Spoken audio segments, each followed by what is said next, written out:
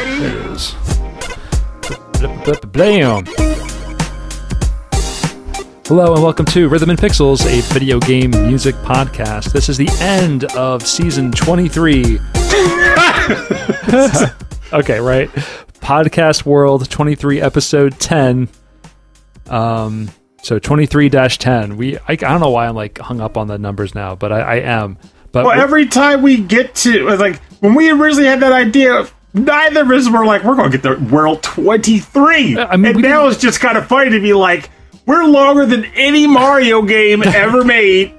There's not a game in existence that has 23 worlds in it. Well, not a one. I never like thought that we would be like, oh, okay, well, we'll only do the show for this long. I just was like, oh, we'll just do it until we get bored. And like, here we are still doing it. Exactly. It's still enjoyable. People enjoy it. It's like, every week it's a good not time. to like. Anyway, every week we listen to great video game music from all consoles and all generations. We pick an interesting topic, a topic that would warrant us to go out and research cool music, good remixes, good arrangements, and we listen to it and we talk about it. And we are your somehow we still haven't quite done a lot of double dipping. It may happen. I'm sure it's happened, and we have probably forgot about it. But it's only been happening in one of two ways. Either one, through guest request, right, which is totally normal, or, and this is also intentional, synonyms or similar things like cave themes, and this one's about spelunking. Oh, I play the Super Nintendo version and not the Genesis version, so I'm gonna do it. It's fine. Exactly. But we're not super, like, we play things a little looser than some other podcasts. There's no legality to this or that. I mean, oh no, I signed a legally binding document that says no double dipping on topics. Yeah, you really shouldn't have signed that contract before we started the podcast. You should have had a little look at that. Yeah, I really should have, but I was so anxious and ready to go. Yeah, I know. So we would like to thank our sponsors, Coca-Cola, Frito-Lay. You know it's hers. Make hers yours. Hers potato chips. So my name is Rob Nichols. And I'm Pernell. And this is what we do. We are ostensibly a video game music podcast. We talk about games, we talk about music, but in the end, we end up talking about just everything else. We get goofy. We get a little goofy. Yeah, that's about it. So the indie game Crosscode that was on the PC just came out on console last week. I reviewed it. It's good. I know. I'm really like, that's actually the. What, you got it? No. I was going to get it. I was going to buy it last week, but then we ended up like watching movies or doing something else. So, but that's actually on my list. I'm looking forward to playing it. I've been following it in development. I saw it come out on PC, but I don't play games on my PC, so I'm super looking forward to it. I have one warning about it though, and that is it does that thing where they give you a place to go. And then that place is just like flustered with side quests. Oh no! So you can easily get lost in the weeds. Okay. So do you is it okay? But tell me this: can I ignore side quests and then they'll still be like kind of easy to get back to? I think you could. Honestly, I haven't ignored them because I'm insane. But I don't see why you couldn't, because usually the reward is just like, healing items or weapons or actually that is it: healing items or weapons. Or experience points. So you'll do them, you'll get a little bit of like interconnected feedback, but really a lot of them you're not going to get like a lot of exposition, because again the game takes place in an MMO, so you're getting MMO-esque quests. Oh, that's funny. Okay, so it's really like, lost my cat, or it's like, I need you to collect 5 rat dingle hoppers. Yeah, exactly. Literally that. Like one quest that you get early on is find every plant that exists in the world. Oh no! Like, okay, I'll get right on that mess. I'll be right back. The saving the world can just wait a minute here. But I will say also the combat flows very well. Yeah, I'm excited about that. I heard there's a lot of good puzzles. Yeah, a lot of it involves ricocheting balls, but in and of itself, as long as they're done well, they can get a lot of mileage out of that concept. So. Yeah. Eventually you also get elemental properties to those things.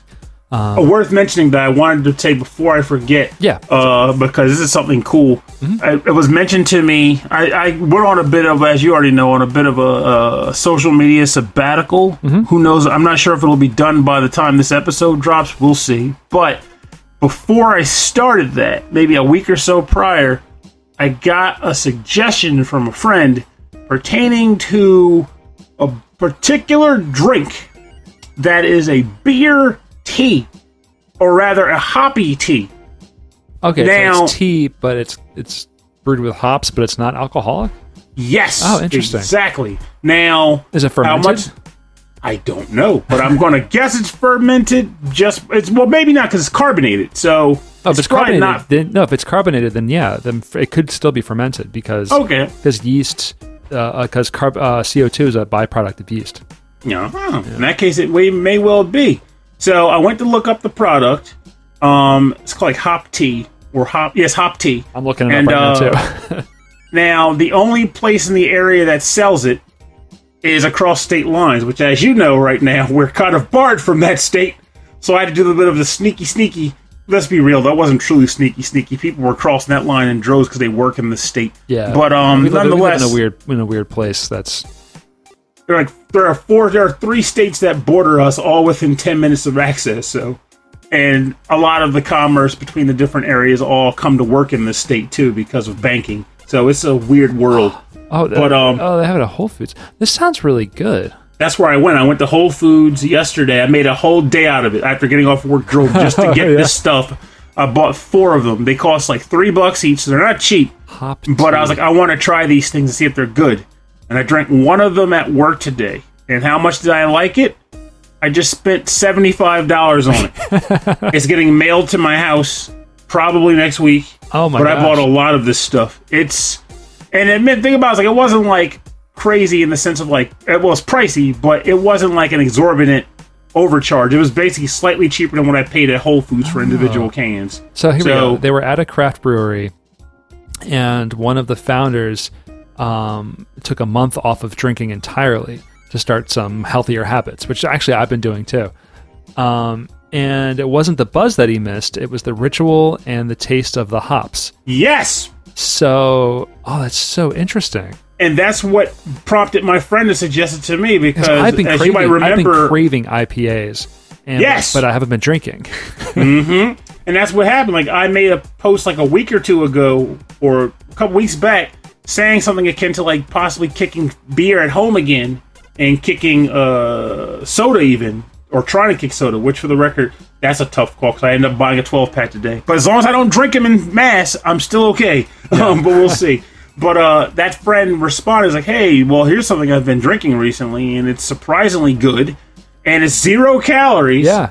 But it's got the hoppy taste that a good IPA would have. So it's like drinking an IPA beer, but it doesn't get you drunk, and it doesn't make you fat. Though maybe it'll bloat you. I don't know. It is still yeast or still hoppy, but I don't think it will. Well, hops are the grain is the heavy part, right? Yeah, the grain is the heavy part. The hops itself is related to cannabis plant. So it's gonna have it's gonna have properties that are gonna kill bacteria, which is part of the reason why it's been used in beers for so long. The other reason is for the flavor, and it's supposed to be very calming. It's like chamomile, where it's like it's medicinal. That's what it was doing because it was a very calming drink to have at work. I didn't want to chug it. I actually fresh sipped hops it. Smell amazing, and it's blended with a bunch of different teas like white tea and black tea, and like I think they have a chamomile one. It's just unexpected, and it's like I've had Rattlers in the past, but Rattlers are very calorie laden because they're designed to be like sweet and tasty. I want to try this. I might make a trip out and do this so that I'm not like, hey, Pernell, you got to bring one over. you honestly you should because it's right over the line. That's what I did. Though I would still bring one over if it came down to it. But you should check it out. No, I'm gonna check it out. That sounds so perfect. That sounds so good. But brought to you by Hop Tea. Hop Tea. Go check it out. HopTea.com. I'm looking at their site and I'm thirsty. That's so perfect. That's so perfect.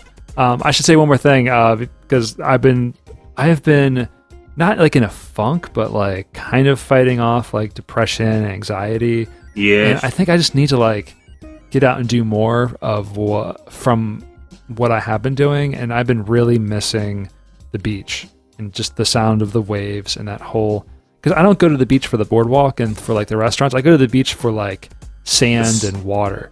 Yes. So Saturday morning, we're just going to drive out at like 6, and I'm just going to sit there. I'm going to take a cooler of sandwiches. I'm just going to sit there and stare at the horizon. It's one of my favorite things to do. Hey, that's a good idea. I'm so looking forward to it. I can't knock it. I told you that. I need it. Like, I made that weird trip a week or two ago, and my sole goal was to find a lake. Yeah. I couldn't do it.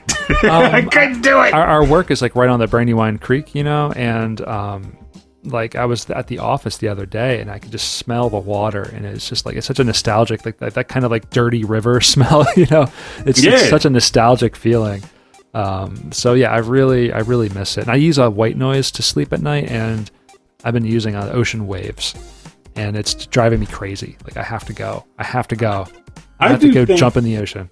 There's something, I guess this actually may just be worth saying in general for the show. This is probably something that we usually would say during like the Patreon part. I know, right? Yeah. It just fits, which is that I think this whole situation is hitting everyone in different ways. And like you might see all level of variations on the internet about how people respond to it.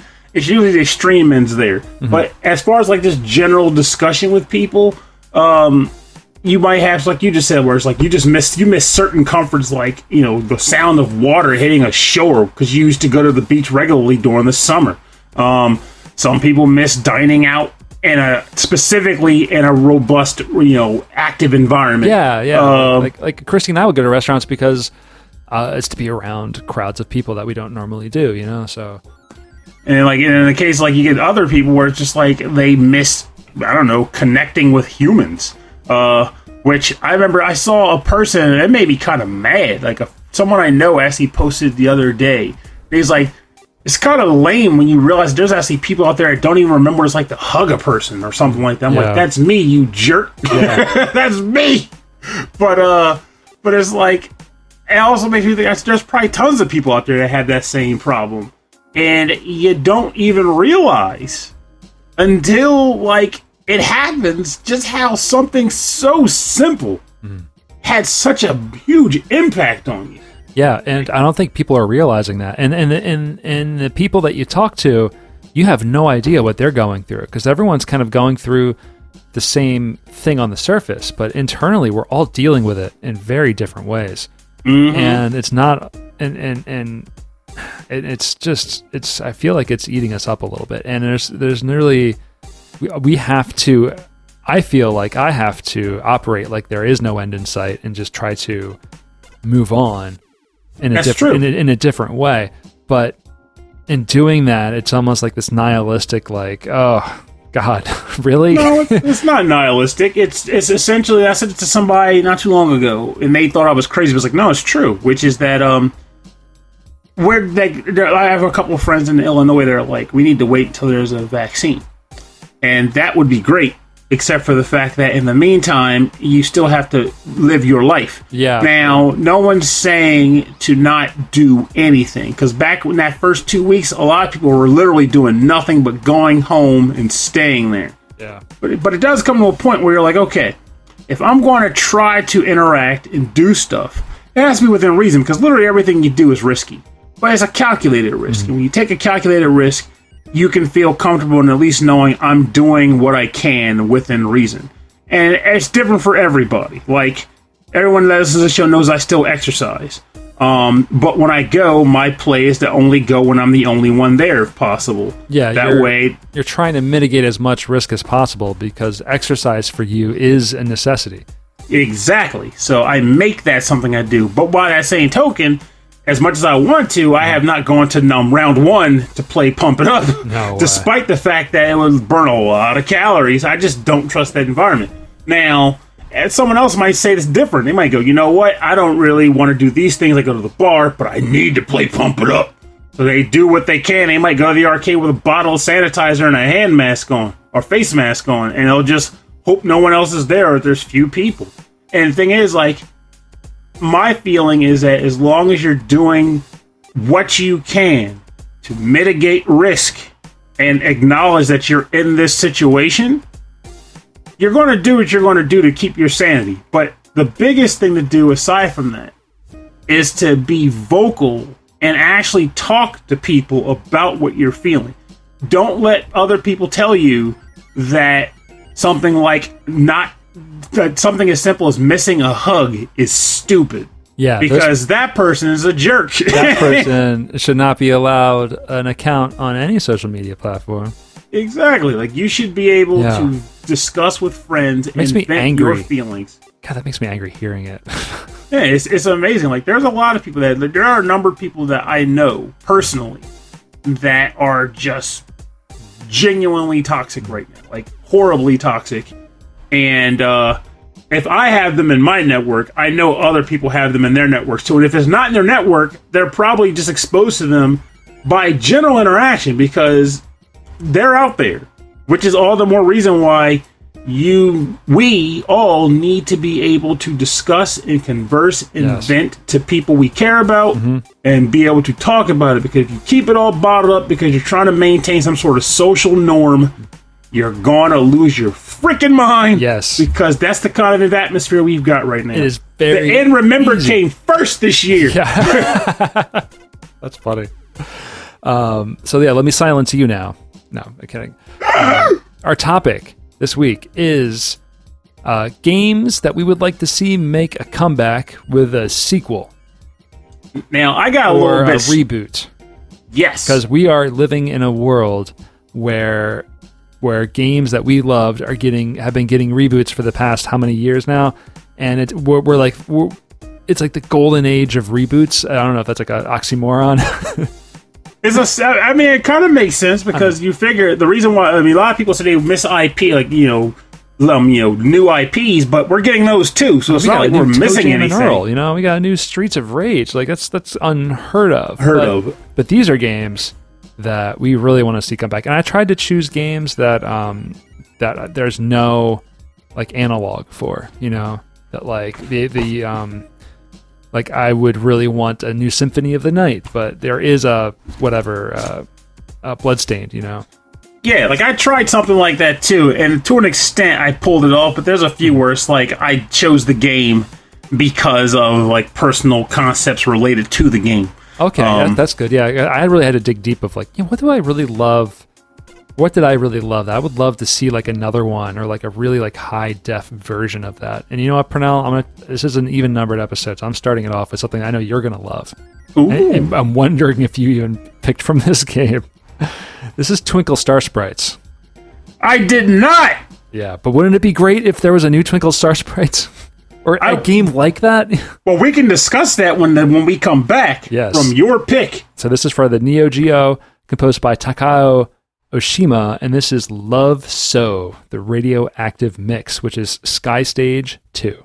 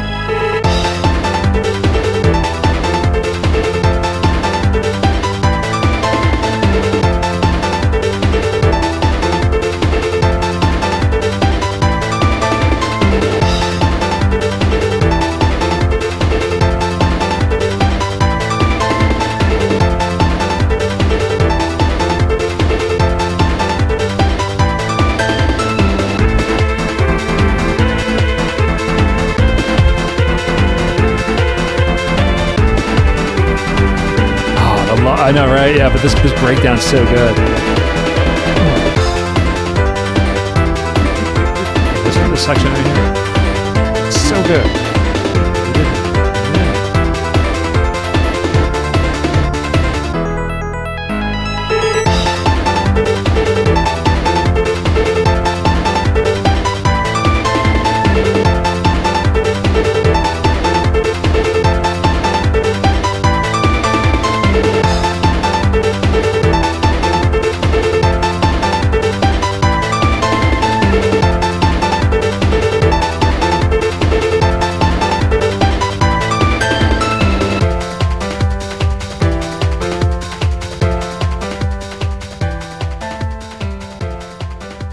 You're listening to Love So, the radioactive mix, Sky Stage 2 from the game Twinkle Star Sprites for the Neo Geo, composed by Takao Oshima.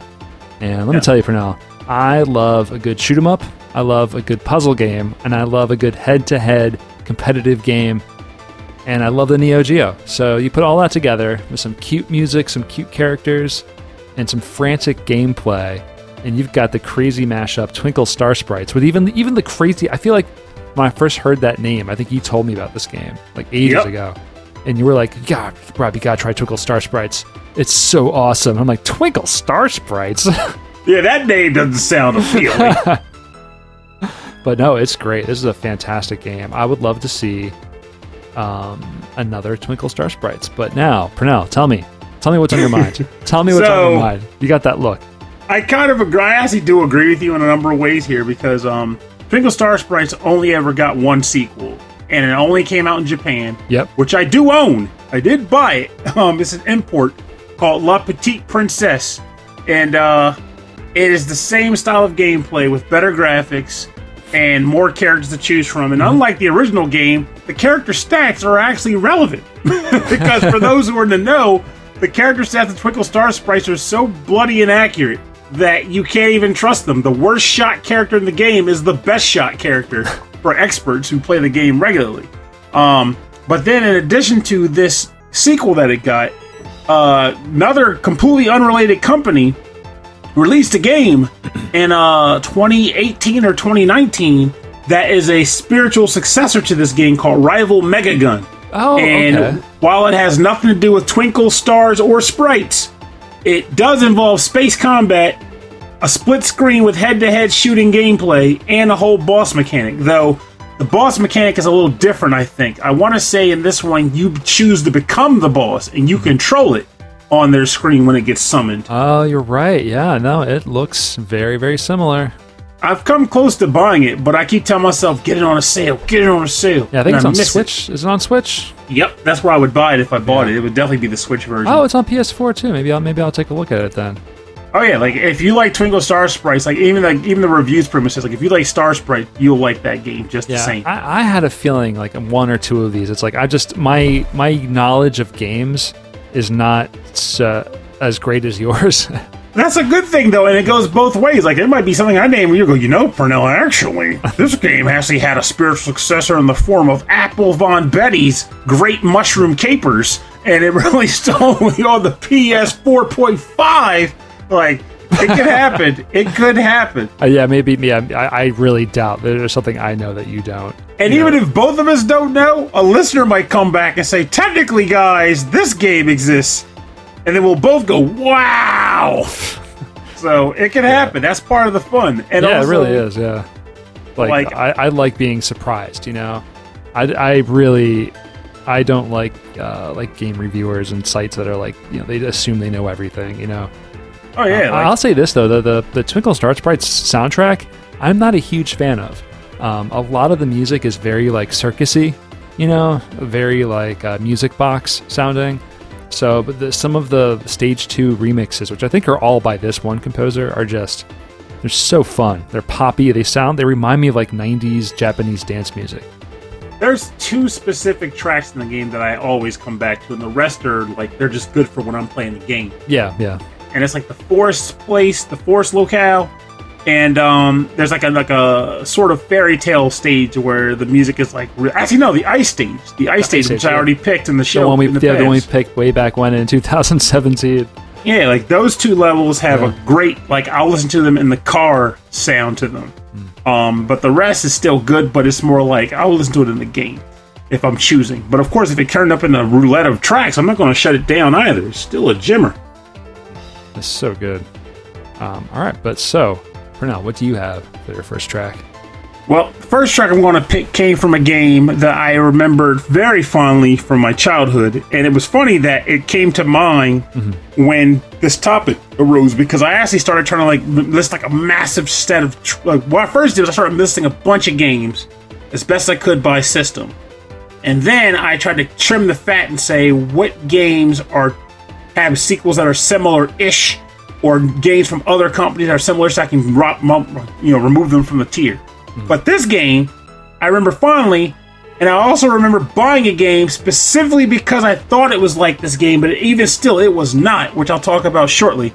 And that game is called Bubble Ghost on the Game Boy. This is the main theme from that game, and as I only learned when picking the track for the show, it was composed by Hitoshi Sakamoto. Oh, okay. So there's a reason why it's so good. Yes. Bubble Ghost. I've never heard of this one. All right, let's listen.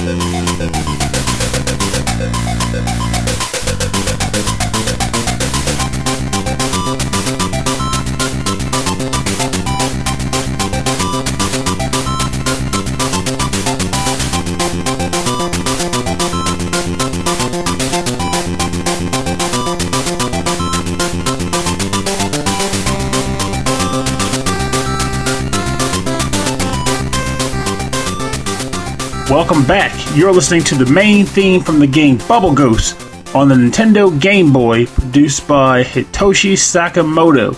Now, this track plays for literally the entire game. Like, it just plays from beginning to end, so you're done playing it, and you never get tired of it because it's that freaking good. Bubble Ghost for me was one of those games. Growing up, did you ever have a time where you would go to the store and you would just look across the shelf? Because back then, every game wasn't available for a review lookup on the internet, and every magazine didn't cover every game. Right. So sometimes you would just see a game on the shelf that had a really cool cover art, and you didn't really know what it meant, but you just knew, I have to play this someday. Bubble Ghost was that game for me, where it had a cute ghost on the cover. The title was called Bubble Ghost. Like, it just sold itself. And I just had to have it. And it had that weird logo from the company. I'm not even sure what it stands, like an FNY or something, but it was like eyeball.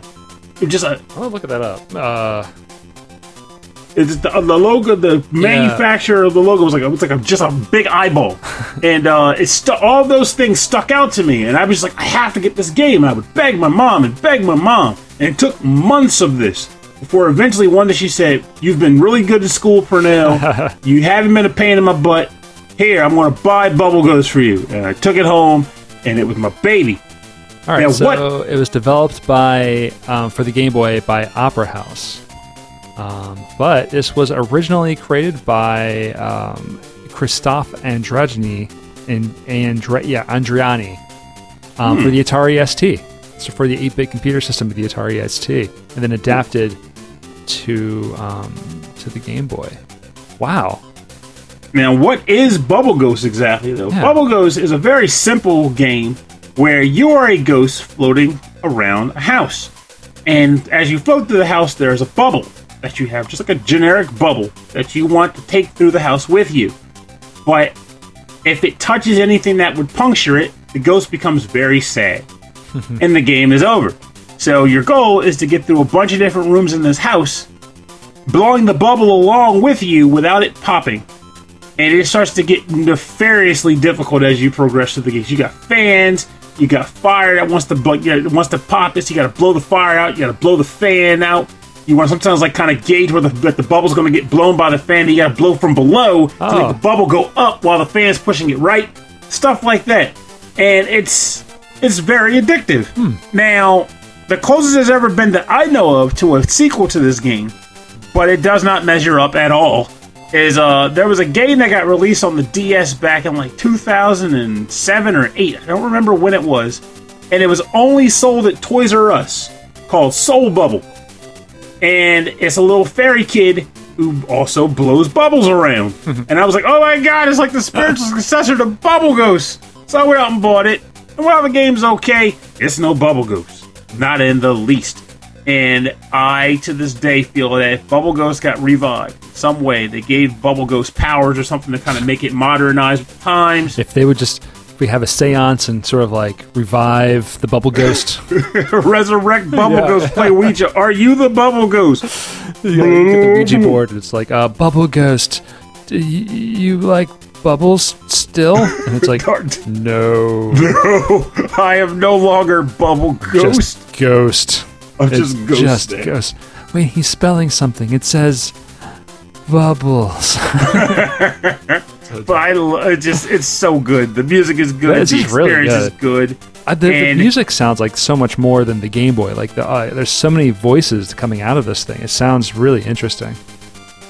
I feel as though anybody, to this day even, if you went back and found like a Game Boy emulator and put this in, I think it would still be enjoyable. Yeah, like, it still works. I'm going to look up some gameplay in a minute. But for now, we're going to listen to... Now, there have been fighting games, so many fighting games released. But there has not been a new game in the Vampire Savior series. That is true. Now, I think the last time Vampire Savior have made it into other titles, but it's usually like just Morrigan, or whatever. But there has not been a full Vampire Savior game. I want to say the last time I saw a Darksider or Vampire Savior character in a game may well have even been Cross Edge. Has there been anything since then? Cross Edge was on the PS3 in like 2008. I think Morrigan... No, because last time Morrigan was out... Wait, was she in Ultimate Marvel Capcom 3? I don't think so. Actually, I don't think so. But she was definitely in... No, she was in Marvel Capcom 3, but not in whatever the newest one was called. Which was, I think it's just Ultimate Marvel. I don't know. No one played it. Poor game. It had Phoenix Wright in it. People should have played it. Oh, that one. Yeah, that one they played. The one after that. The Marvel one. There was one after that? Oh, the one that had, like... all the stones. The Battle of the Stones. But, no, because at the same time, the Dragon Ball fighting game came out. People who played those types of games loved that to death, and that was it. But that's something else. This is all about Vampire Savior. This is a song from Darkstalkers 3, which is Vampire Savior. And it is the Concrete Cave. It is John Talbain's and Galen's stage. This is composed by Takayuki Iwai.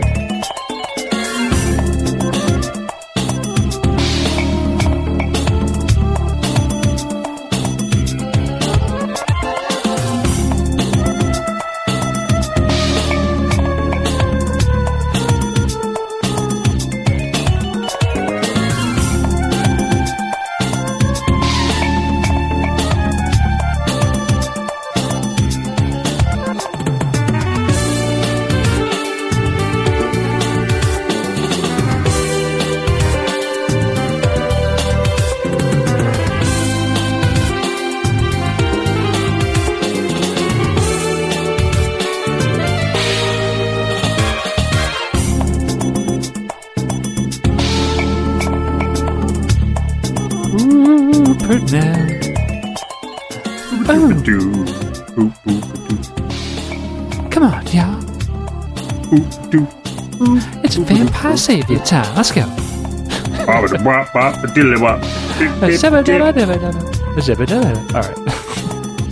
Zam bam wham. You're listening to The Concrete Cave from Darkstalkers 3, known as Vampire Savior, for the arcade, composed by Takayuki Iwai. So yeah, I was Darkstalkers for me was probably the first combo based, or combo heavy fighting game that I got into when I was a teenager. The Alpha series was out there. I know there's a combo system in the Alpha series, the Street Fighter Alpha series, that was really big. And I think at the same time, even like Marvel Superheroes or those kinds of or Street Fighter versus Marvel, those were out, but I never really got into those. But for some reason, something about the Darkstalkers characters and the speed of the game and just everything about it really clicked with me, and I really enjoyed it. I think I was 15 or 16. I used to go to the Concord Mall and play it at the arcade there. Funny thing with that game is that I barely did anything with the game proper. I mostly remember it for the really bad cartoon that it got at one point. Oh, did it get a cartoon? It had a cartoon. It was just called the Darkstalkers. What's it, like an anime, or was it like No, America. I mean, really? It may have gotten an anime too, but it had an American cartoon. Oh my gosh. I am remembering now. Because it was like Morgan. Morgan was like evil in that cartoon, I think. Oh, this Felicia was good. It was one of those typical cartoons where they grouped a bunch of them into like the good side, and then a group of them into the bad side, and they were fighting for like basic control of like the human world or something. And because like for example, they had the Rockstar guy. You remember the zombie who was actually a rocker? Mm-hmm. They had him in there. But he had like this like British like Britpop, this Brit rock star voice like, "Hey baby, I'm gonna play a real mean number for you." That's the kind of stuff he would say before getting into a fight on the show. It was hysterical. This artwork is so bad. I'm looking at this now. It is just so weirdly bad. It was a trip. I'm actually saving it. It had John Talbane in it. I think John Talbane was good in the cartoon. Yeah. The Frankenstein character, I believe he was good in the cartoon. Morgan's the one that's throwing me off. I want to say Morgan was like maybe even a bit in the middle. I don't know. Again, she's drawn really poorly. The main villain though was Dimitri. Dimitri was always like the main villain, right? I think later on they had that Judah guy, and I only know about him because of Cross Edge. My gosh. Or not that Judah, Jeddah. But I mean, I think I'm not alone. I feel like a lot of people in the fighting game community really think fondly on these characters and the gameplay and just how different it was. Queen Bee was awesome. She had that one attack where she turned her hand into like a freaking beehive and she fired a cannon of bees at people. That was legit. There was some crazy stuff in this game. What was it? The Baby Bonnie Hood. Yeah, BB Hood, man. She was awesome in Marvel vs. Capcom, the first one. I had to read to learn that she's actually like a psychotic bounty hunter. Like they made her cute in the games except for when she pulled her guns out. Yeah. But I assume she was just like a cute kid who just knew how to throw down. But actually she was psychotic, and the cute aspect was like a front. Oh my gosh, this is so. Oh my God. I'm still looking at the cartoon. The cartoon is so bad. If you're listening to this and you're in front of a computer, just image Google search Darkstalkers cartoon. It's very funny to me. But anyway, it's cool. I think they tried to like really capitalize on like the horror in the game, the horror element of what it could be, and a lot of the stage backgrounds are really cool and really creepy. But it's just a really solid fighting game with really good mechanics. I feel that Capcom really expanded on these ideas with their future games. So it makes me sad in a way that we have like that they got this like Capcom specifically, mind you, had this like they revived fighting games that with Street Fighter 4 popping up, and they stuck with that by releasing Street Fighter 5. But they didn't think to say, if we did it with Street Fighter, we could resurrect some of our other fighting game properties too. People clearly want them. And I feel like they could even release them in a way that they would stand apart from Arc System Works stuff. I think they could totally do it. I think they could. But although if Arc System Works got involved, I think it would be way better than... No, they got involved, but then actually did the animation like the US cartoon show. Oh, cripes. That'd be like Street Fighter the movie, the game. That'd be really funny. Darkstalkers, the cartoon, the game. I could just keep looking at this weird artwork all day. So, Pernell, what's your next track? Well, I'm going to pick from a game that is a fair bit more recent than the first game I chose, but I still feel like this belongs on the list for a specific reason, which I'll talk about when it gets time. That game is called Dokapon Kingdom for the Nintendo Wii. Oh, yeah. And this is the Overlord Rico Hell Battle theme. And it's composed by, I wrote down, Shigeki Hayashi, which I only was able to find because I actually dug the manual out. Oh, really? Yep. Oh, wow. There's no, online credits or anything like that? Not that I could find. I'm sure it's out there in some archive that I couldn't unearth, but... Or like on a Japanese site that we'll just never be able to...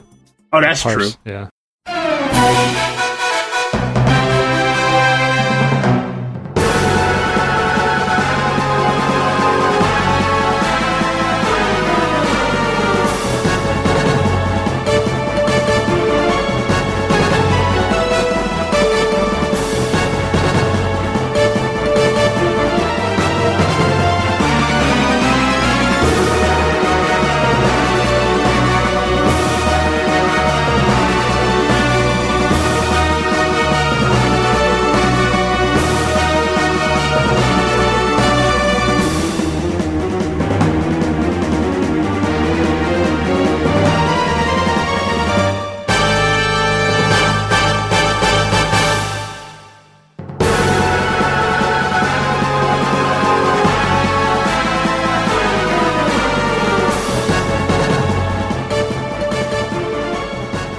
Welcome back. You're listening to the Overlord Rico Hell Battle theme from the game Dokapon Kingdom on the Nintendo Wii, composed by Shigeki Hayashi.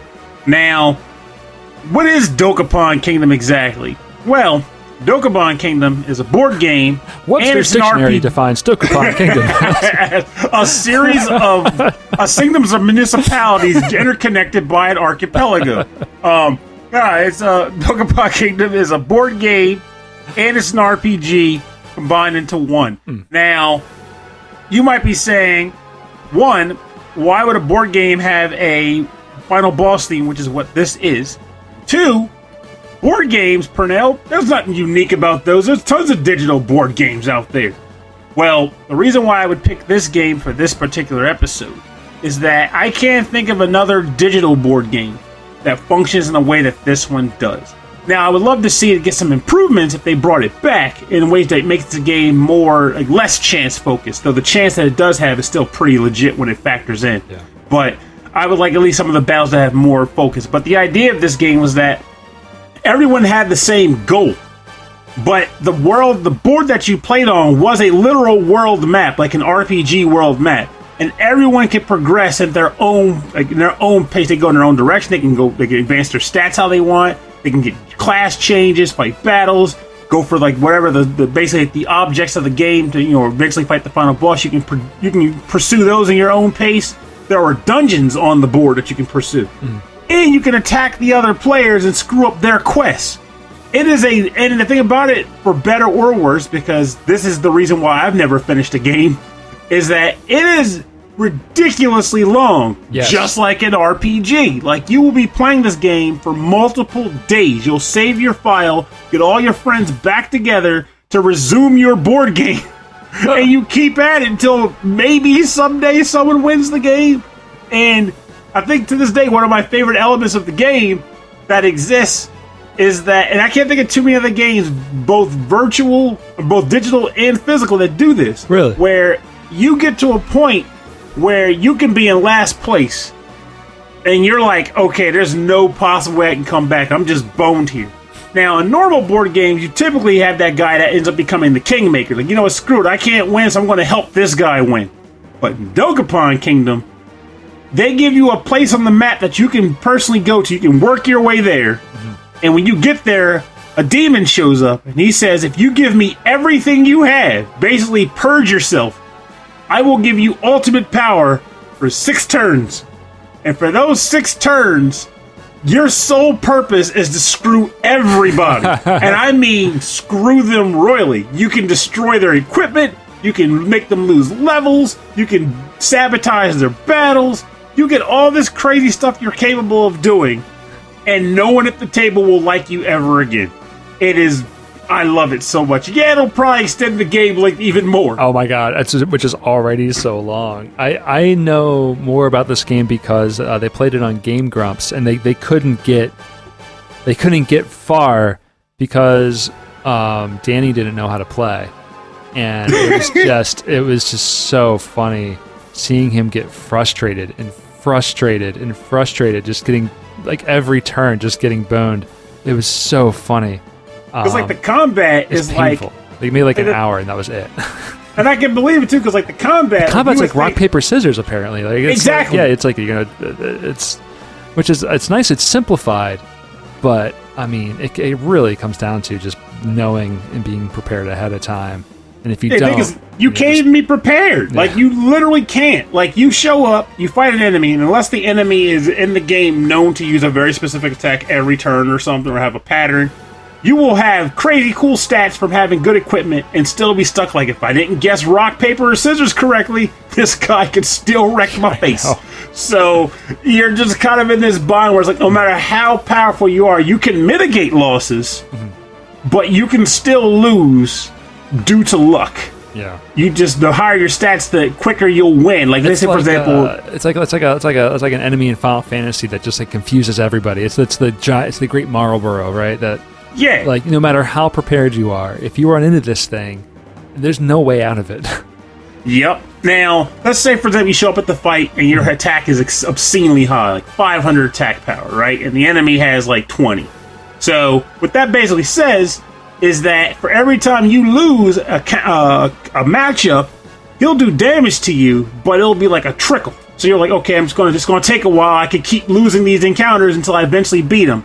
Knowing that when you finally connect, you're going to hurt the living daylights out of this guy and possibly beat him. But due to the nature of the beast, you still could just find yourself stuck in combat, hoping to finally connect the shot. So it's but we should drag out the game just a little bit longer. But I will honestly say, when I've played this with people who were on board and ready to have fun, I've never finished a game, but for the time we would spend playing it, it was a blast. Like, it was always enjoyable. We ended up playing for a couple of hours, stopped for the night, but then never resumed the match. That was pretty much how it would work. If we ever do, like, a streaming show, it'll just be that for, like, months. Pretty much. When we last left Purnell and Rob 4 weeks ago, Purnell had just gotten the final orb to confront Overlord Rico. Well, what we should do is have, like, really high stakes. Like high, like real life stakes, like put like a whole lot of money down on it so that we're both super invested in winning like the whole time. By the end of it, it'll actually feel like a paycheck. It's like we're playing for pink slips. Pretty much. If you win. Dokapon Kingdom for pink slips. Like, it's such a good game. Like, I feel like this sort of thing. Just imagine if Square did this. I don't really want to say Square because I feel like now these Square isn't as good as they used to be. But it's that level. A high caliber RPG developer said, I want to make a board game environment or just an open world environment where every player involved, not an MMO, mind you, just a small group of players, would just do what they want, how they want, focused on specific goals. And they're trying to outdo the other people in this game world. Like, let's say, for example, it's literally like a Final Fantasy style game where there's a final boss who's destroying the world and he's got generals. But every hero is competing to be the best hero in this world. They want the accolade. They want to get the ultimate spell, stuff like that. So you're all competing to be the better hero, and you're screwing everybody else. Like you have a guy fighting like to save a town, like. Think Final Fantasy VI, you're fighting Fumbaba to save the orphanage. Yeah. But you're just behind the guy fighting Fumbaba, and you want to be the one to save the kids. So you just kind of, just flick a venom spell across the map to hit the hero, and then Fumbaba knocks him out because they can't stand up. It's like, oh no, the hero's lost. But fortunately, this random traveler, who by no means ended up here by, intentionally, just happens to show up and defeat Fumbaba and the hero's stead. You get the last strike. It's like competitive do-goodery. Yes! It would be the best thing. And you can, like, trash talk the other players so they show up to a town to get equipment and, like, we heard about you. You don't wash your armpits when you're after battles. We don't want you in our shop, and they just kick you out because the other hero was spreading bad rumors about them in the town. Like, these are things that would make an authentically genuine, fun game. I would be all for this product. Yeah, it doesn't exist. Extra wacky, but there is no more Dokapon Kingdom for now. There's no more. It's been raised by the guy who was in last place. Well, speaking of raised, The next game I'm talking about is ActRaiser for the Super Nintendo. Which, yes, I know. I just discovered that last year there was a spiritual successor to ActRaiser. On the positive, you probably would have been better off not discovering it. But really? Well, maybe that's good then. Anyway, ActRaiser, I never played this when I was younger, but I played it when I was older on an emulator, and I found it fascinating and fun and extremely difficult, but really cool.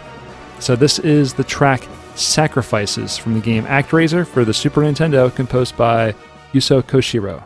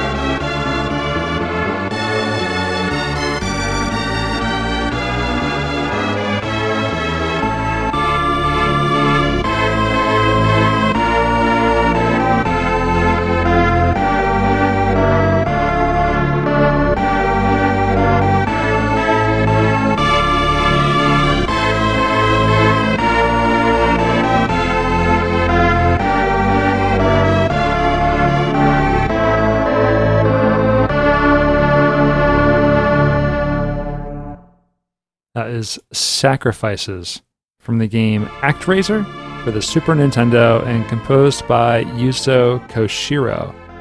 And ActRaiser I find fascinating with its religious themes and its kind of side-scrolling action, but then also the overworld in which you're kind of playing God and you're fighting off demons and trying to protect villages and trying to do good for the people in that village, in that world, you know. So that's something I would love to see done maybe on a grander scale or brought back. It looks like it was attempted by a Chilean company that did they developed Rock of Ages, and so it's called Soul Seraph. And that came out. And they actually got Yuzo Koshiro to come back and do the music. No kidding, yeah. So that came out last year, 2019. I did not know that. So I don't know anything about it. I see some screens, but I didn't watch any gameplay. You said it's probably better off I didn't know about it? Yeah, because while I didn't hate the game, it definitely generated mixed opinions from me, and this is coming from a guy who wasn't particularly invested in ActRaiser, because I only first played ActRaiser in the 2010s. Okay, so it's pretty similar in that way. Yes. Yeah. So the way Soul Seraph works is similar in scope, where you start the game out, you're an angel, you get beamed down to a 2D plane, and you're fighting monsters as you scroll from left to right. But some levels will actually have an actual stage to explore, and other areas will just be, here's a bit of an arena, enemies spawn, and you kill them all, and it's done. And then once that's done, you are introduced to like maybe the one or two living people in the world you're in at the time, because there's multiple areas you go to in this game. Okay. And they'll be having a conversation. They might be discussing like religious tone. They might be discussing like, how do we get this world back up and running, blah, blah, blah. And then you're tasked with giving them like inspiration and insight, and then helping them build their communities up. And as this is all happening, there are like different spots on the map that have like dark clouds over them. And these dark clouds likely are hiding like monster spawn points or enemy nests. So your goal is to build towers, because monsters will be coming from those spawning points or those dark cloud areas, and trying to raise the town that you are building. So you have towers that are set up that keeps the monsters at bay as they're walking. It's like a tower defense game. Yeah. And then ultimately you're trying to eventually reveal where within the dark haze cloud areas the enemy bases are, so that you can then do the angel thing where you beam down and fight, defeat the enemies there, and then ultimately purge the land of evil, and then move on to the next zone. See, I love that idea of mixing that kind of interesting overworld aspect to it, where like you're helping the people, but kind of like they believe it's indirect, and they're praying to you as a deity. and then going down and actually battling the monsters, and that becomes an action game. It's a cool way to piece that game together like that. But I never played the second one, and from what I understand, the second ActRaiser didn't have that overworld at all. It was just side-scrolling. Yeah, it was very actiony. I remember like Matt was the one that was telling me about it back then. He's like, yeah, it wasn't what it was cracked up to be, but the first game is still bread and butter. It's good. Yeah, it's really cool. And again, the soundtrack is fantastic. Yuzo Koshiro, showing off of his kind of classical, kind of medieval style chops that I feel like he's kind of, the music of this game really brings back the memories of Ys and his work in the old Falcom days. Oh yeah. It's some sweet tomatoes. Yeah. All right. So what's your final track? So my last track comes from the game Alundra on the PlayStation 1, and the game track title is called "The One Who Hates Man," and it's composed by Kohei Tanaka.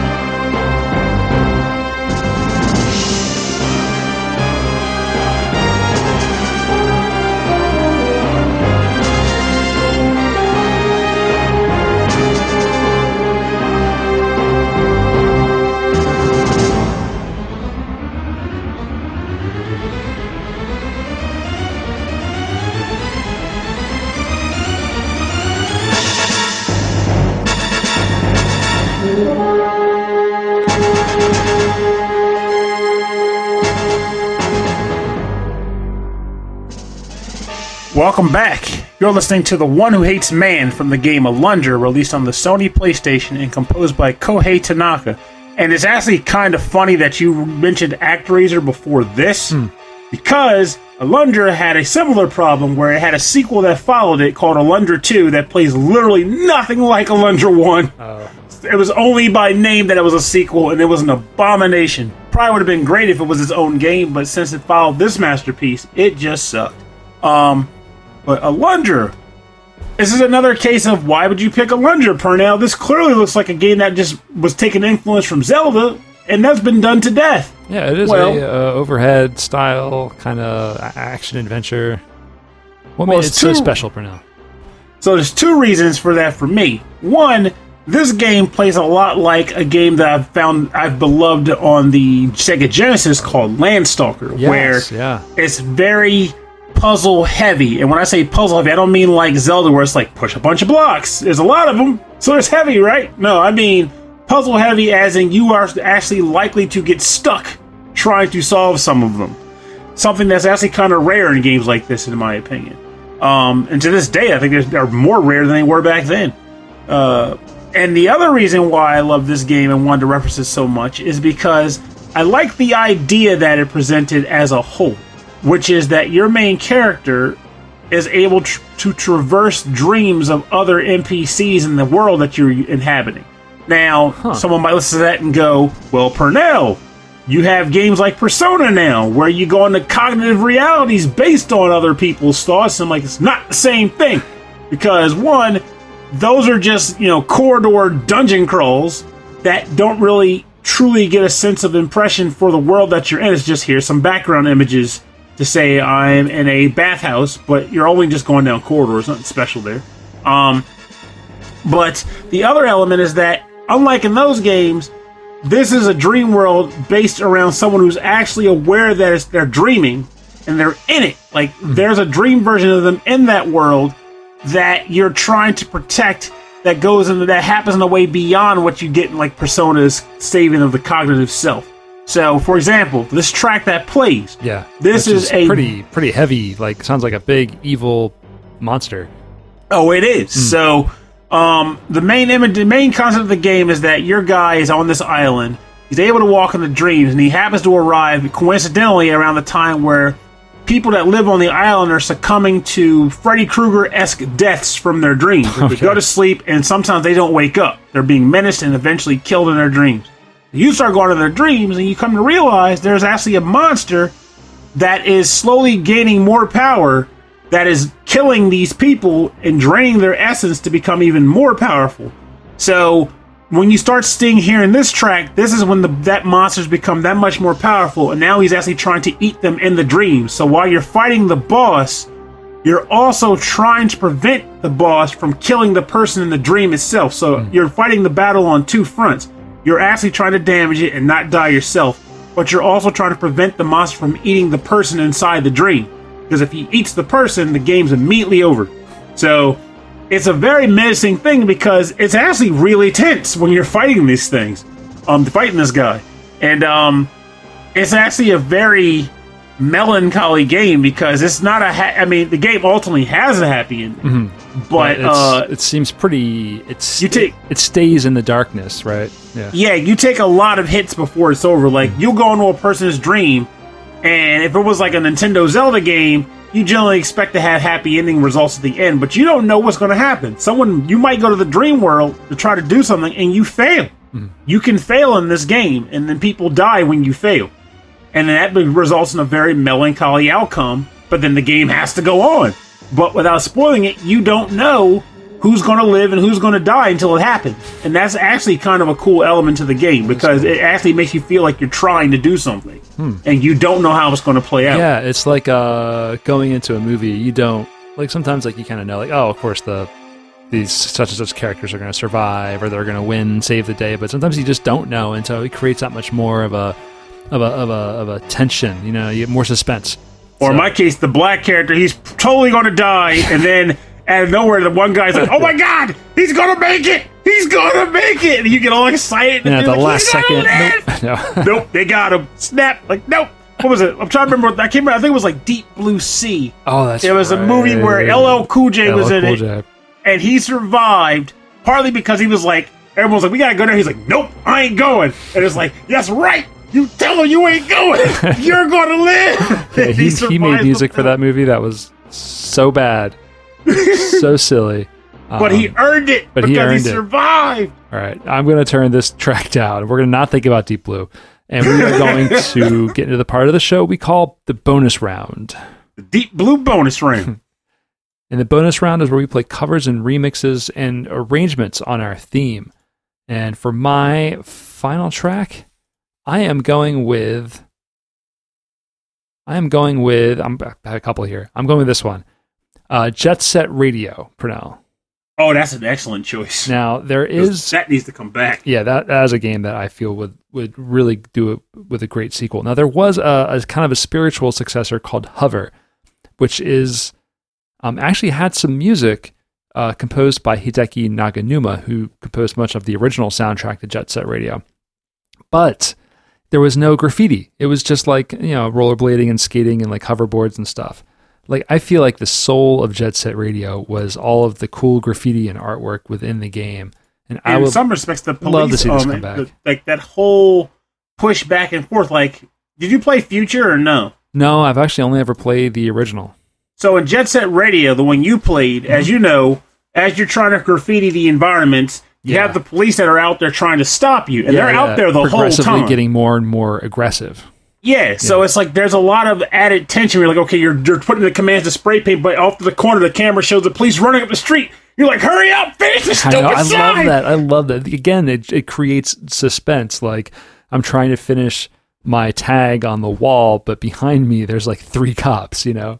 Yes. Now, with Future, while Future did a great deal of improvement on the city traversal and skating around town and stuff, they relegated all the police encounters to, like, boss battles. Mm-hmm. So, like, you'd be, like, in an arena fighting a bunch of officers, and then when you've defeated them, they let you move on. And I'm like, that's not the game, though. No, I mean, like, I can see it simplifying the game, because it actually made it very complicated to learn and to get through, which it made Jet Set Radio very difficult. But, like, I think that simplifies it in the worst way.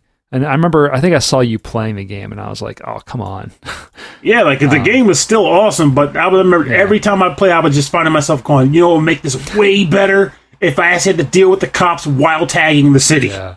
But anyway, this is the remix of Sneak Man from Jet Set Radio, composed by Hideki Naganuma, and this is remixed by the Mothership Loudspeakers with a Z. Ers.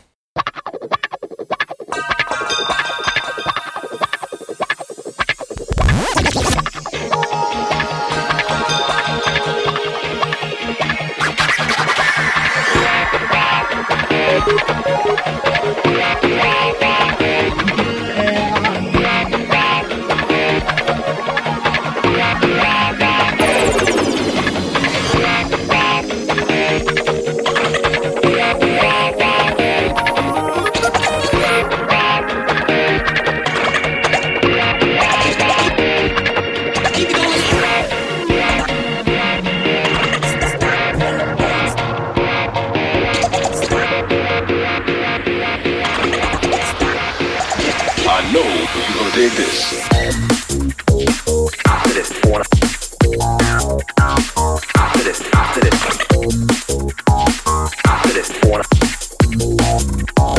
I'll say it again.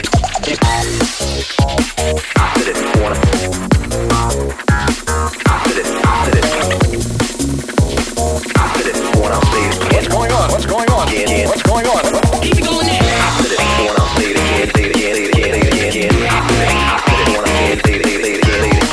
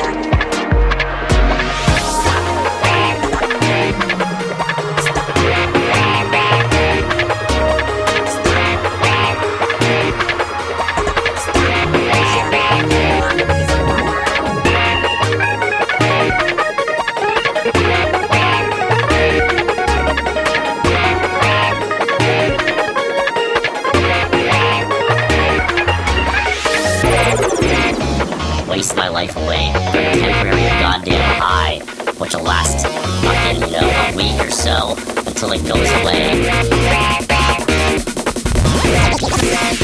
People think it's almost the biggest goddamn meme on the planet. Skiing is the most degenerate act man has ever come up with.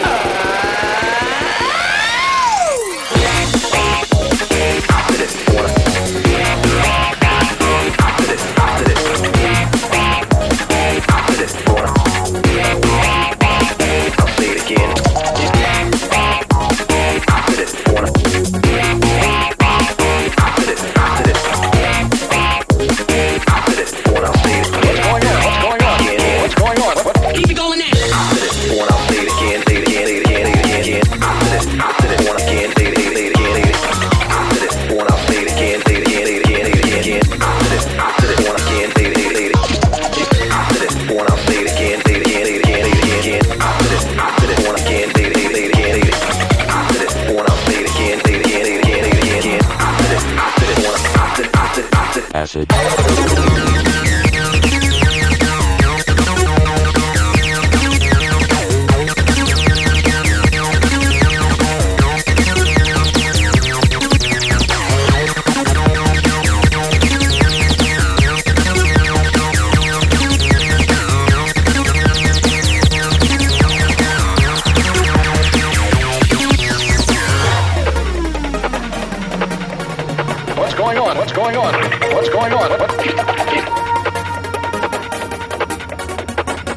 What's going on?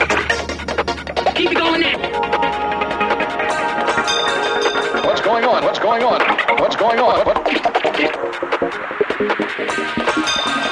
What's going on? What's going on? Yeah, that was the Sneak Man remix from Jet Set Radio, composed by Hideki Naganuma, and this was remixed by the Mothership Loudspeakers. Speakers. Just crazy amount of scratching and mashups and beats. There's so much happening in this track, and it's for being so long. There's so many things going on. It's really, really good. So check them out on YouTube. Check out their SoundCloud. It's soundcloud.com/mothershipl. They remix everything from like a Eurobeat to some other game music, Unreal Tournament. It's really cool. So I don't know if they've done anything quite recently. They kind of stopped about a year ago.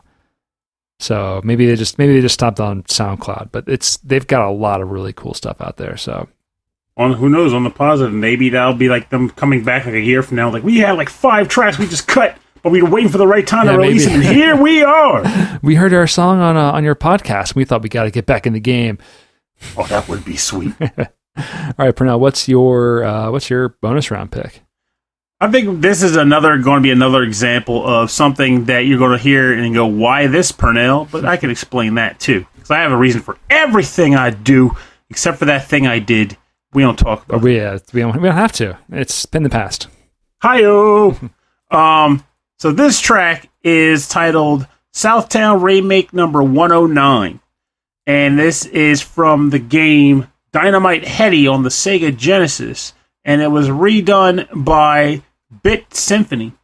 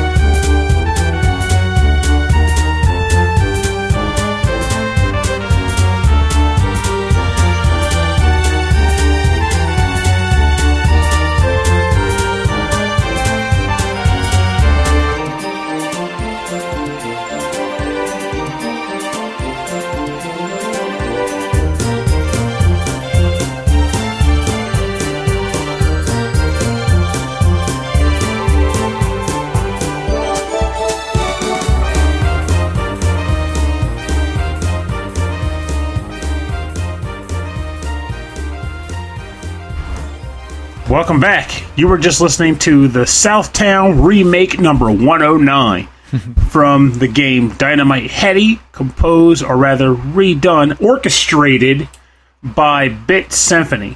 So, well, first of all, the track is freaking... I think 109 is related to the number of remakes that they've made total. That makes me sadder, because if that is the case, I was like, this is measurements. This is measurement number 109. Like, typical classical pieces. Oh, yeah. No, I think this is like the 109th remake that they've done on their YouTube station. Well, yeah. I'm going to eat this memory loss pill. Forget I ever heard that. It's the measures, baby. Well, first of all, this track is a re-envisioning of my favorite track in Dynamite Headdy. And they did a fantastic job of it. So kudos to that. But then the follow-up is like, why Dynamite Headdy? I mean, it's not like platformers are rare. They're all over the friggin' place.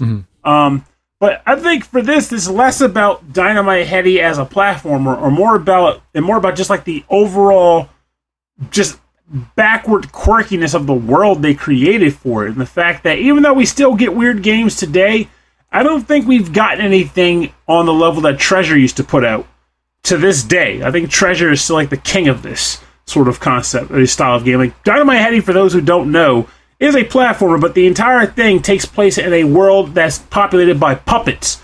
And all of those puppets live in a puppet world, including having strings, having all of the worlds you traverse are being manned by people in the background, like an actual best grip in like stage team. And you just see these like weird elements to it. Like on this stage, you actually go into the backstage area while you're running around, and then sometimes you flip back to the actual front stage to do level work there. So you're going backstage, front stage, backstage, front stage. There's a point where you actually get thrown into like the cellar where you see people like moving stage bits around and stuff. So it's like you're having trouble determining, is this an actual world you're in? Are you playing an actual puppetry show? What's going on here? And the game itself, as it plays, it just takes that concept and runs wild with it. I feel like Treasure not only had like really creative artists and musicians, like the stories and the worlds they built were just so off the wall most of the time, and they just executed on it no matter how weird it was.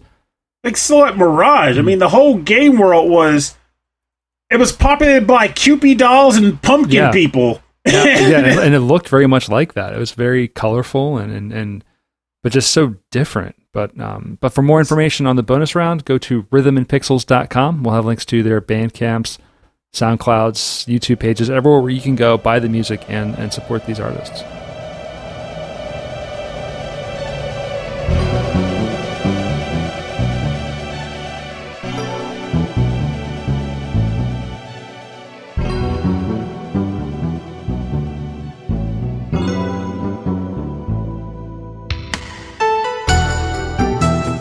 All right, thank you for joining us on episode 23-10 of Rhythm and Pixels. These are games we would love to see a remake for, or how do you want to say it? Like games we would love to see a revival or something. Like, please revive these games. Yes. And it's like, again, it's an interesting concept because like I did write some games down, and I could have written more, but life got in the way. So I'll read a couple off just to be like, these are games that Pernell thought about. Honorable mentions. That's right. Got Crystalis, Cyber Base Wars, Bugs Bunny's Crazy Castle, Flash of Demon Head, Little Nemo the Dream Master, Guardian Legend, Splash Lake, Marvel Land, Legacy of the Wizard, Wario's Woods, Money Idol Exchanger. Oh, yes. Yeah. Motocross Maniacs, though I know that we have Trials. Trials is not Motocross Maniacs. Lords of Thunder. Yes, I know we have shooters, but no, they don't play like Lords of Thunder played. And in Marvel Land, which is more so because of the whole boss battles being done by way of weird amusement park games as opposed to just like the typical boss battle. And the entire game is an amusement park, which is cool in and of itself. And that's where I stopped before I was like, crap, I got to get back to work. or they're going to see me writing games down on this notepad. I found this actually difficult because in the beginning I was like thinking about what I liked and then immediately thinking of, oh yeah, they did a remake, or oh yeah, they revived it with this such and such. But once I really got into it, I started to find some more ideas and just I was like, oh, of course, I love this stuff. There's great music already out there. Should be not so bad. But I knew that you were going to have like a list as the length of your very long arm. And the funny thing about this is that it made for a lot of fun in the sense of, we always talk about, games not quite like they used to be, stuff like that. We have those dialogues. And we talk about games that we do want to see come back. But like you mentioned at the beginning of the show, a lot of those games are coming back. Like last year, we could have put Streets of Rage on this. Yeah. Even though there are other beat-em-ups, we could be like, there's no Streets of Rage, though. But now there is. But they don't play like Final Fight. We haven't had a Final Fight in a while. Yeah, you got Final Fight in a while. But like, when you really get to the core of it, it's not just, I miss this universe. But you're saying, I miss this style of gameplay. Or I miss this play style. It's very little left that isn't being revisited or given like a revival treatment or something like that. Like there are things, yes, but I think there's less of it than we would think if we went back and looked at it. Yeah, I think the longer, the later it gets, the more time passes, the more we're going to see revivals and like spiritual successors to certain things, maybe even to the ones we've talked about today. That would be freaking legit. Yeah. Give me another Bubble Goat. I don't know if we're going to get another Bubble Goat, Pernell. It could happen, Nick. Even call it Bubble Goat, like you said. Be like, hey, he's a goat. He can't fly unless you get the jetpack accessory. Oh, I said goat. I meant to say ghost. I said goat. But now I want Bubble Goat. So it's good that you said that. Anyway, so there you go. Combine the two. Anyway, if there's any games you would like to see remade, or if you have any track suggestions or topic suggestions, we're always looking for new topic suggestions. Please send us an email. rhythmandpixels@hotmail.com. And if you'd like more information about our show, full track listings from all of our episodes, and access to all of our episodes, go to our website, rhythmandpixels.com. At our website, we have links to our Discord server. You can go there and chat with us and chat with some other people there. Links to our YouTube page, where we have a 24/7 radio stream playing nothing but 8-bit and 16-bit classics and lots of deep cuts. So that's a really fun radio station there. You can also check us out on Facebook and Instagram and Twitter. It's Rhythm and Pixels. Just look us up, all one word. It'll come up there. We have a group in Facebook called Rhythm and Pixels Chat. That's always a lot of fun. We'll hang out there and talk. And if you'd like to support the show, go to patreon.com/rhythmandpixels. There you get access to a prequel episode every week and a live streamed recorded episode. So you can get to sit over the live stream. Pernell and I record the show, and you can hang out with us and chat, and we'll crack jokes with each other. It's actually a lot of fun. Our July live stream will actually be at the beginning of August, just because I'm having some work done in the house and my internet's going to be out for a little while. So August 6th, which is a Thursday, is going to be our live streamed episode, and all of that information will be on Patreon. And at the end of every episode, we like to thank our Patreon members. So we thank That Nick Walker, The Last Weekend, Mike Myers, Sonic Medley, Taco. I just like saying Taco. Taco, yeah! Harold Howard, Dave Taylor, Reinhard Selkova, Andreas Milberg, Dan Loughton, Phantom Jest, Steve Miller, The Autistic Gamer 89, Cameron Worma, Christopher Shenstrom, Bobby Arson from One Up Funk, Wicked Sephiroth, Carlos from the Heroes 3 podcast, Michael Bridgewater from the Forever Sound Version VGM podcast, but now he's doing much more demo scene music on the Commodore 64 and now on the Game Boy. He's got some amazing arrangements coming out there. You got to check that out. And Brian Pitt. Thank you all very, very much for your continued support of our show. I should also say that I'm working with another Patreon member, listener, friend, Bedroth, on he's making a meme into a reality. Yeah, so we had jokes about a fake Atari game called The Lobster Racing. So we're gonna Carlos is getting involved with some artwork, and I'm gonna be putting it together And so, perhaps your old friend Purnell might stick his head in to wish you luck. You're going to do a lot of voice acting, Purnell. It's going to be the smallest, dumbest game with the most amount of voice acting ever. Now you got me sold. I can pull that So off. That's what we're doing. So that's going to be a lot of fun. I'm going to put that together. Maybe that'll be out by the end of the summer. Or maybe not. I don't know. We'll fight about it. It's okay. We're going to figure out what our next topic is going to be. But until then, thank you so much for listening to our show. Thanks to everyone who supports our show. And thanks to you, Purnell. Thanks for hanging out with me. Oh, thank you for hanging out with me. Honestly, it's been a rough time for me in some weird ways lately. And I can wholeheartedly say that this show and hanging out has been like one of the highlights that I get in my day, like in my week rather. I'm happy, I'm glad to hear that. And honestly, that's not podcast gold fluff material. No. That's legit feeling. Like I genuinely feel that way. Well, I'm glad. I do feel that way too. Unfortunately, we do end up recording late. Not late for me, because I get up honestly, so early. You'd be surprised. It's actually, I'm still with it, but it's become late for me too, specifically because of how early I wake up for work now. But not as early as you. You get up at like crazy 5 a.m. stuff. Yeah, I gotta watch the sunrise. Otherwise, it doesn't rise, Purnell. you have a lot of the weight on your shoulders. It's important. It's a thing. All right. Anyway, thanks for listening, everybody. My name is Rob Nichols, and I'm Purnell. Have a good week. We'll see you next time. And remember, part 2. I've been taking a bit of a sabbatical, like socially. Like I said, it might be over before this episode releases, for all I know. But what I do know is that despite being away from the social media verse, I have still been engaging with my surroundings in life. And what it has meant is that I still, when I can, try to do good and help people when I see an opportunity to do so. Because there's a need. There's a genuine need. And while I'm not saying I go out of my way to throw myself in the way of like firearms or rockets or something crazy that could have some really bad consequences, I can say that I do attempt to do things that will ultimately make someone else happy. Even if it's one person or 5 people, what's important is that a lot of people are facing some dark times right now. And we don't know what each individual is doing to cope with it or how they are being impacted by it. But what we do know is that positive vibes and helping those who can clearly use the help will go a long way to making them feel a bit better about their predicament. And honestly, it may even make you feel better because you put forth effort to help another person in need. It's just something worth doing. It's something that the world needs.